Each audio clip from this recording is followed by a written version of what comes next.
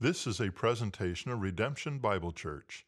For more information, please visit our website at redemptionbc.org. So people are often known for something, aren't they? So Michael Jordan, for example, he's known for being the GOAT, right? The greatest basketball player of all time. I don't care what you LeBron James fans say. Jordan is and will always be the GOAT. Amen. Harry Carey, he's known for the seventh inning stretch, right? And singing, "Take Me Out to the Ball Game." But it's not just famous people. Like us normies are known for things too, right? So my neighbor Mike, is known for smoking meat, and it's really, really good. And also finding those really hard to find and really great craft beers. My friend Lisa, the boys' volleyball coach, she is known for being incredibly excited on the sidelines, to the point that it's as much fun watching her coach the game as it is watching the boys and their classmates play in the game. And but what about us? What do you think we're known for as followers of Jesus? How do you think the world views us as the church? All right, what is that defining trait that the world sees when they look at us and when they think about us? And mind you, not what you hope they see, not what they should see, but what they actually see. So say I were to be the host of Family Feud, and I were to say that we surveyed 100 people who do not claim to be Christians, agnostics, atheists, people of other faith, and we asked them that same question. What do you think of when you think of the church? And I said, the top 5 answers are on the board. What do you think those answers might be? For real, this is one of those where I actually want you to answer. Fire out an answer. What do you think the world sees when they look at us? Hypocritical. There's one. Bing! How about another one? What's that? Judgmental. Bing! How about another one? What was that? Unkind. Bing! Another one over here? Political. Bing!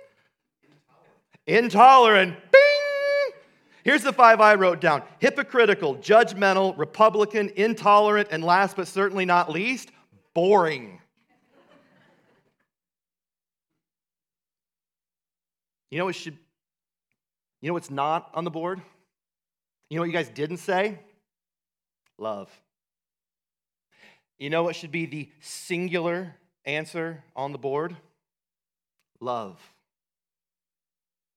And that's what we're going to see this morning in John 13 as we continue our series, Following Jesus, inspired by Henry Nouwen's book, Following Jesus, Finding Our Way Home in an Age of Anxiety.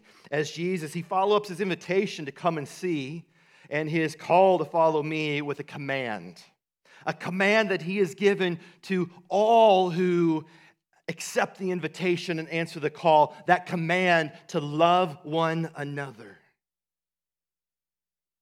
But if we go back to the board, why is it, do you think, that this singular thing that Jesus says we are to be known for is the thing we're least known for? Why is that? I don't think it's because we've never heard the command to love. No, I think it's because we misunderstand. I think we misunderstand 3 things. I think we misunderstand who it is we're commanded to love. I think we misunderstand how we're commanded to love, what this love looks like. And I think we misunderstand why we're commanded to love, what it is that enables us to love. And it's this misunderstanding of the who, the how, and the why that results in our not being known by our love. And so this morning, what we're going to see is we're going to see what it looks like for us to love like Jesus. Before we begin, I want to invite you to join me in praying a prayer as we have done each week of this series, a prayer adapted from chapter 5 in Henry's book, Following Jesus. Pray with me. Dear Heavenly Father, in the middle of busy work and many concerns, we want to fix our eyes on you. You are the Lord who calls us to your kingdom, the Lord who calls us to find rest with you, the Lord who calls us to conversion, to new life, to new love, to new hope. We are grateful, Father, that you have called us here. Help us to be shaped by your love in order to share your love to a hurting world. Amen. Well, set the stage here a little bit. Chapter 13 in John's Gospel, it begins what we commonly refer to as the upper room discourse or the farewell discourse, the final meal that Jesus shared with his disciples on the night before he was crucified that we now refer to as his Last Supper. And while they were reclining around this table, Jesus, he says to his disciples, he says, "A new commandment I give to you, that you love one another." And you might be thinking, like, what's so new about this? I mean, Jesus, he said nearly the very same thing just earlier that same week, right? Distilling the entire Mosaic law down to a single word, love. And he conveyed by a single command what we now refer to the great commandment that we see in Matthew 22 that begins, love the Lord your God with all your heart, all your soul, and all your mind. This is the great and first commandment. And Jesus here, he's referring to a passage in Deuteronomy 6. And then he continues saying, and a second is like it, you shall love your neighbor as yourself. And here he has added a passage from Leviticus 19 where God, he not only gave his people a command to love, but also very specific ways in which to love, ways to live out this love. In that same passage, God says to love your neighbor as yourself by leaving a portion of your crop in the field for the poor so that they can come along and eat as well. Love your neighbor as yourself by not oppressing them, not taking from your neighbor. No injustice of any kind was allowed. Love your neighbor simply by paying them a fair wage and paying them on time. And to love your neighbor by not slandering your neighbor, not hating your neighbor, not lying to your neighbor, and not lying about your neighbor. And Jesus says on these two commandments, loving God and loving others, depend all the law and all the prophets. But notice, love wasn't something Jesus suggested as a good idea.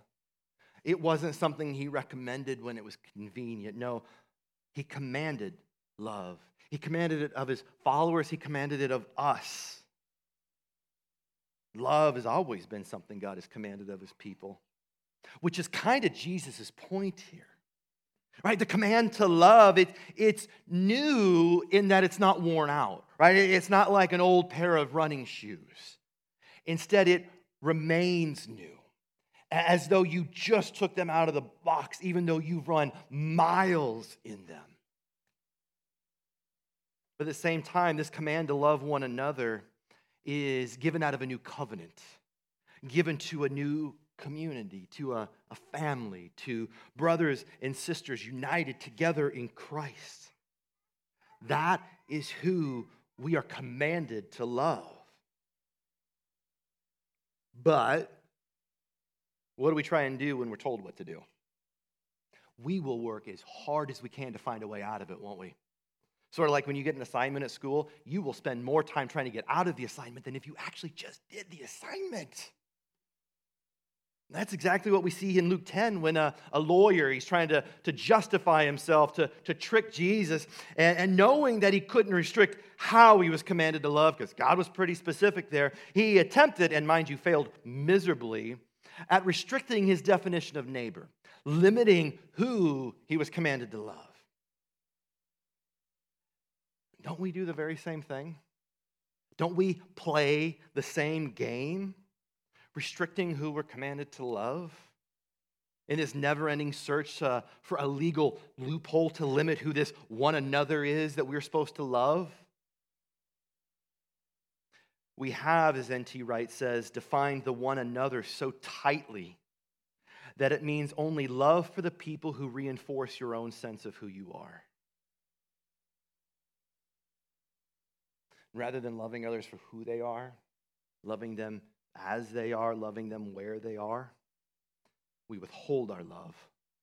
We withhold our love from anyone that we deem unlovely. We withhold our love from anyone we deem unworthy. We only seek to love some future fixed version of that person, not who they currently are. And then we only love them when it's not inconvenient for us, when it won't disrupt the course of our lives. But notice Jesus commands us to love one another, no asterisks attached, to love fellow followers of Jesus. But what we see when we look at the entirety of Scripture is that he's also called us to love our neighbor, to love anyone that God has put in our path, in our life, and to love them as ourselves, to love them the way in which we would hope to be loved if we were in their situation, if we were in their story. We see that in Luke 10, the parable of the Good Samaritan. We see that in Matthew 22 with the Great Commandment. But he didn't stop there. Jesus also challenges us to love our enemy. We see that in Luke 6. We see that in Matthew 5. And that's what we're going to see next week. Next week, we're going to see the challenge to love our enemy. And so love one another, love your neighbor, love your enemy. He's saying love the world. It covers the entirety of humanity. It covers the entire spectrum of humanity. And that means that nobody should be excluded from our love because no one is excluded from God's love. Amen? Nobody should be excluded from our love because nobody is excluded from God's love. Put simply, we're to love those who God loves. And Jesus says God so loved the world, so there you go. Do with that what you will. And the reason we're starting with this command to love one another on this journey of following Jesus in this series is because if we can't love those that we share the most in common with, our brothers and sisters in Christ, fellow followers of Jesus, how are we ever going to hope to love our neighbor who we have much less in common with, yet alone love our enemy? But not only do we misunderstand and thereby restrict who we're commanded to love, we also misunderstand how we're commanded to love. And I think in part because we misunderstand what this love we are called to share and to show looks like. And so thankfully, Jesus, he goes on to tell us, doesn't he, in verse 34? He tells us how to love. He says, just as I have loved you, you also are to love one another. Just do what I did for you. It's that easy.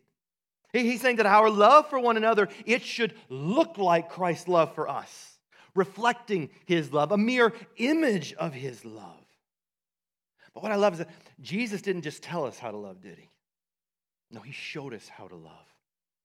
And we see this in the other John 3:16, 1 John 3:16. Also, side note, you're going to start to notice like all the 3:16s are really kind of awesome. The whole book's really good. I'd recommend you read it. It's a page turner. But really hit those 3:16s. 1 John 3:16, he says, by this we know love. Here's how we know. You ready for this?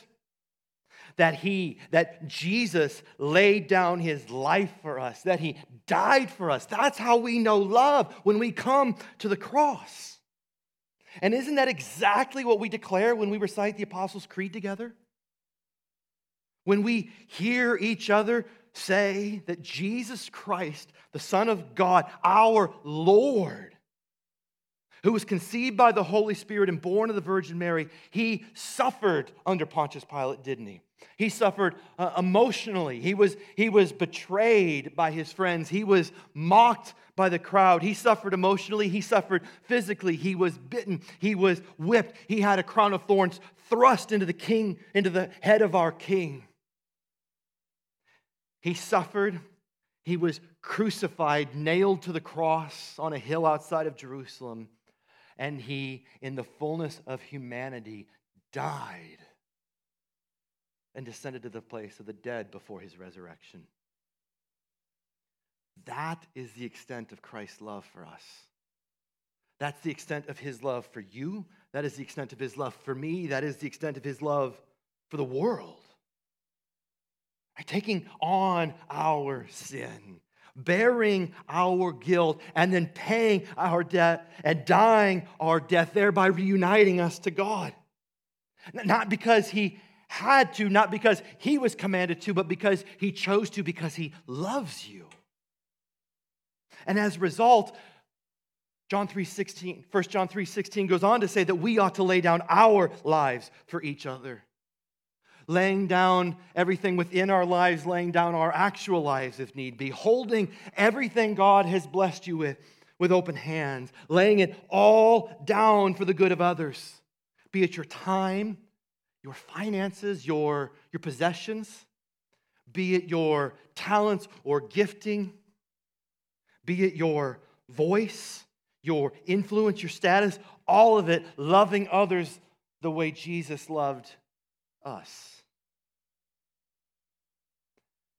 And what we start to notice is that loving one another comes at a cost, doesn't it? It comes at a significant cost sometimes. It's messy. It's inconvenient. It disrupts your life. And yet, this is the command given to those who accept the invitation. This is the command given to those who answer the call to follow Jesus. This is what faithfully following the way of Jesus looks like. It looks like loving like Jesus. And so real practically for us, what that means is that when there is a need within the church, it should be met by the church, shouldn't it? When there is a need within the church, it should be met by us. It should be met by the church. Not viewing the needs of others as an inconvenience or a disruption or a distraction, but as an opportunity to reflect Christ's love as we go in love. That was true of the early church in Jerusalem that we read about in Acts 2 and Acts 4. It says they were selling their possessions and belongings and distributing the proceeds to anyone who had need. And as a result, there wasn't a need among them because they met the need. And I pray that that would be true of us as a church as well. Holding our lives with open hands and allowing ourselves to be inconvenienced, allowing our lives to be disrupted, and laying it all down in order to meet the needs of others here. Reflecting Christ's love as we love one another. That's what it means to be the hands and feet of Jesus, doesn't it? That's what it looks like. And that's what led to us opening the pantry earlier this year, taking that step in meeting needs within our community. And that's what's leading us to take another step today in meeting needs here within the church that I want to share with you. And we already meet needs financially through things like benevolence, through mission scholarships, through seminary scholarships. But this new step, I think it costs us something far more valuable than money. It's easy to write a check. What costs us more than money is ourselves, our time, our presence, our attention, our hands and our feet, actively loving. And so as pastors, as we're made aware of needs within the church, be it through prayer requests, be it through meeting with you guys one-on-one for coffee, we're going to share those needs with you. Mind you, if given permission. Asterisk there. And we're going to share those needs with you so that we can meet those needs together. And here's how this is going to work. We've been thinking on this for months, and then finally something clicked this week, just in time for a sermon where it actually fits. That's how the Holy Spirit works in sermon prep. When you fill out the info card at the end of service today, when Rob comes up and he tells you 3 jokes and he's got you all loosened up because he's really funny, don't be too distracted by the humor because there's something I need you to do today. In that info card, there's going to be a new field, and that field's going to be called Loving One Another. In all caps, you can't miss it. I'd put it in red font if I could, but you can't. And underneath there, it's going to say, I would like to be notified via text message of ways I can be the hands and feet of Jesus in loving one another within my church family. Now, we are not automatically adding anyone to the list. We're only going to send these text messages. We send out the regular text messages to everybody, but these are only going to go to those of you who answer yes on that field in the info card. You're going to be added to a list, and then when a need arises, we're going to send a text, and guess how this works? First to raise their hand and respond wins. You get to meet the need. Unless we need 5 of you, then the first 5 to respond win and get to meet the need. Because this love that we're called to reflect, it is not simply an emotion that we feel for one another. No, it is a decision that we make and an action that we take. Taken for the good of another, loving one another, not simply in word or talk, but in deed and truth. And my prayer for us as a church is that if Jesus were to walk in these doors right now, is that he would come up, and I'm probably going to be fumbling all over my words, mind you, and I'm going to get out of the way. And he's going to stand there and he's going to talk. And what I hope he says is that I was a stranger and you welcomed me. I was naked and you clothed me. I was sick and you visited me. I was in prison and you came to me. I was hungry and you gave me food. I was thirsty and you gave me drink. I was a stranger and you welcomed me. And he ain't just talking about the welcome team there. And then we're going to be like, whispering to the neighbor, person sitting next to you, like, when did we do that? I didn't see this guy here.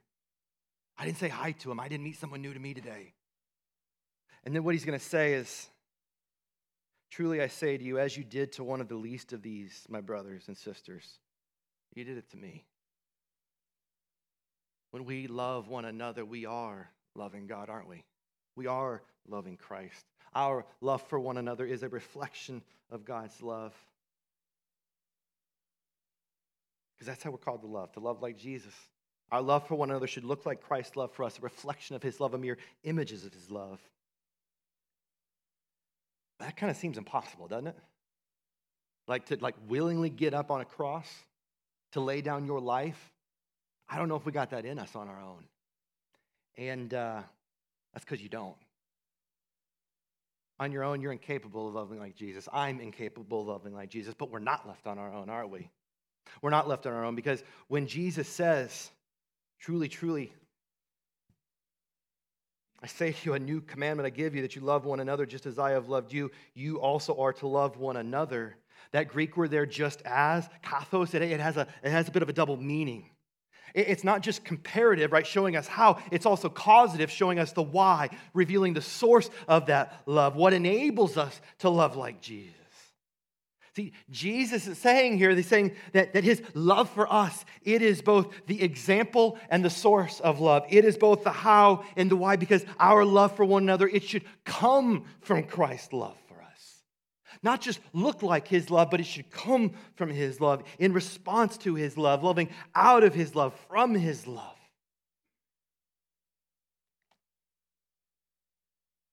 1 John 3:16 goes into 1 John 3:17 where he says, but if anyone has the world's goods, if you're able to meet a need and you see a brother in need, yet closes his heart against him, refuses to meet the need, he says, how does God's love abide in him?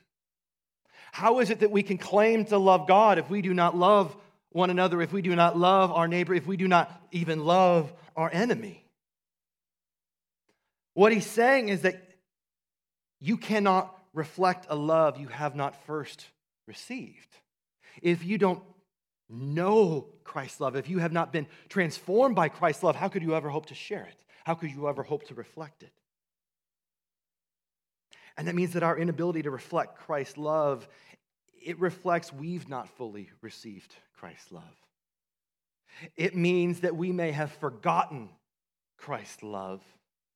It means we may have outright rejected Christ's love. But why would we ever do that? If I came up and handed you a bag with $1 million worth of cash in it, are you going to reject that? No. You're going to find somebody else to help you carry it to the car, because I'm pretty sure that's heavy the way it looks like in movies. I've never actually carried a bag of $1 million. If you want to hand it to me, I'll give it a try, though. And we can do the whole parking lot then. Why would you ever reject Christ's love? How is it that we're able to forget his love? This thing that we all desire. I think there's a few reasons. I'm going to share 4. There's more. One is maybe you're unable to accept Christ's love because no one ever told you about it. Maybe you just didn't even know it was a thing. You never knew it existed. Well, praise God, because you're going to leave here having known Jesus loves you. This you know. The Bible tells you so, and Pastor Ash just did too. Sometimes we think we're unable. Other times we feel unworthy of Christ's love. We feel unworthy because of all we've done or what may have been done to you. You're like, there's a line, there's a bar at which Christ loves people, and I'm too far down. That's not true.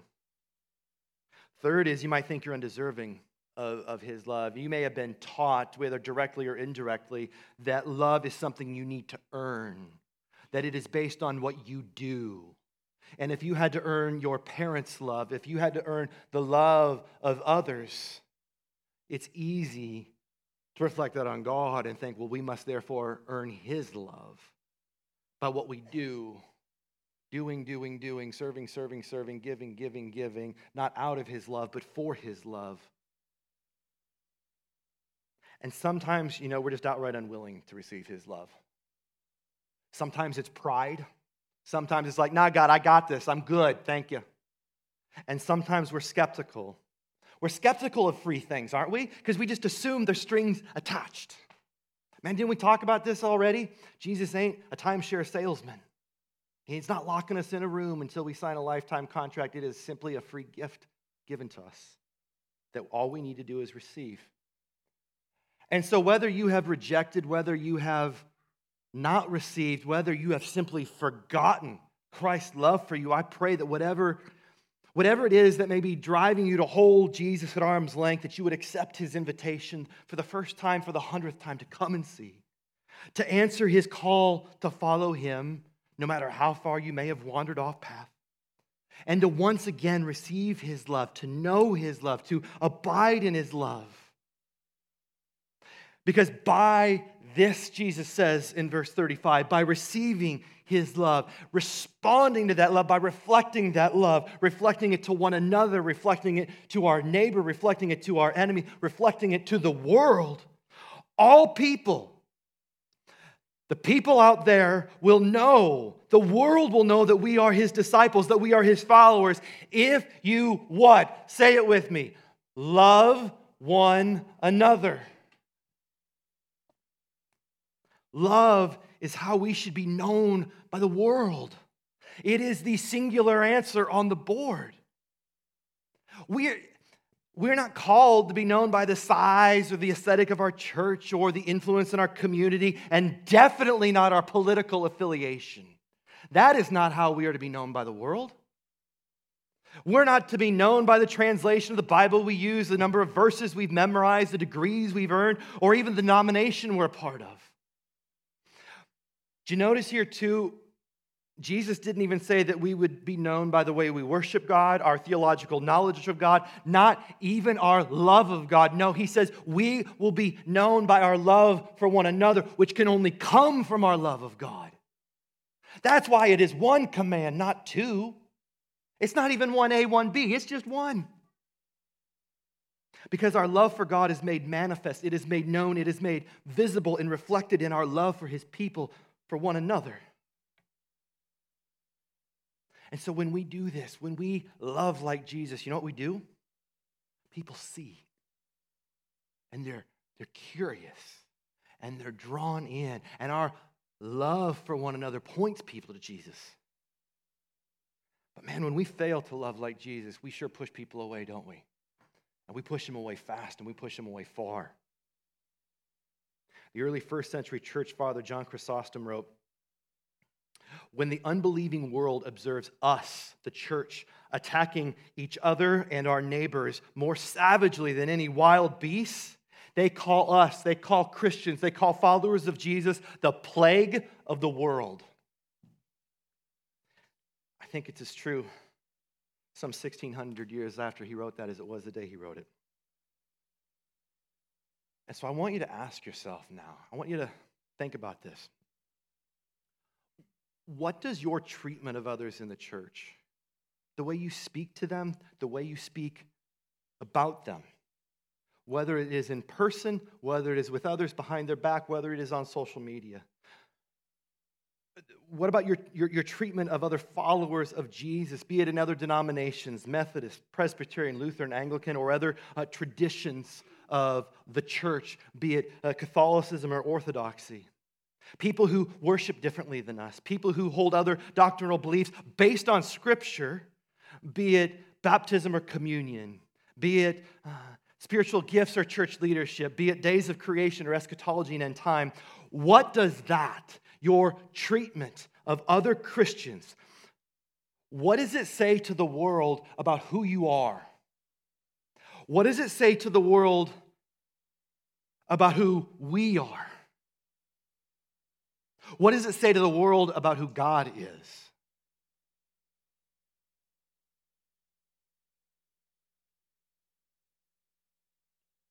because it says something. The world is watching, the world is listening. But our mission comes from Jesus. Real easy. Go, therefore, and make disciples, right? To help more people know Jesus and grow to be like Jesus. But not only does our mission come from Jesus, our method comes from Jesus. Loving God and loving others and loving them as ourselves. Pointing people to Jesus by loving like Jesus. Making this love that we have received, this gift, this fruit of the Spirit that we saw earlier this year, this incarnational kind of love, making it visible, making it seen, making it known. Not in order to be seen, not in order to draw people to ourselves, but so that His love will be seen, His love will be felt, and to draw people to Jesus. Amen? Henry Nouwen writes in the chapter, he says, the Christian life, following Jesus in a life of discipleship, it is about discovering how God's presence can be made visible here and now by our love for each other. That is the command. That is how we are to be known by the world, by our love for one another. Let's pray. Thanks for listening. For more audio content and information about redemption, please visit our website at redemptionbc.org.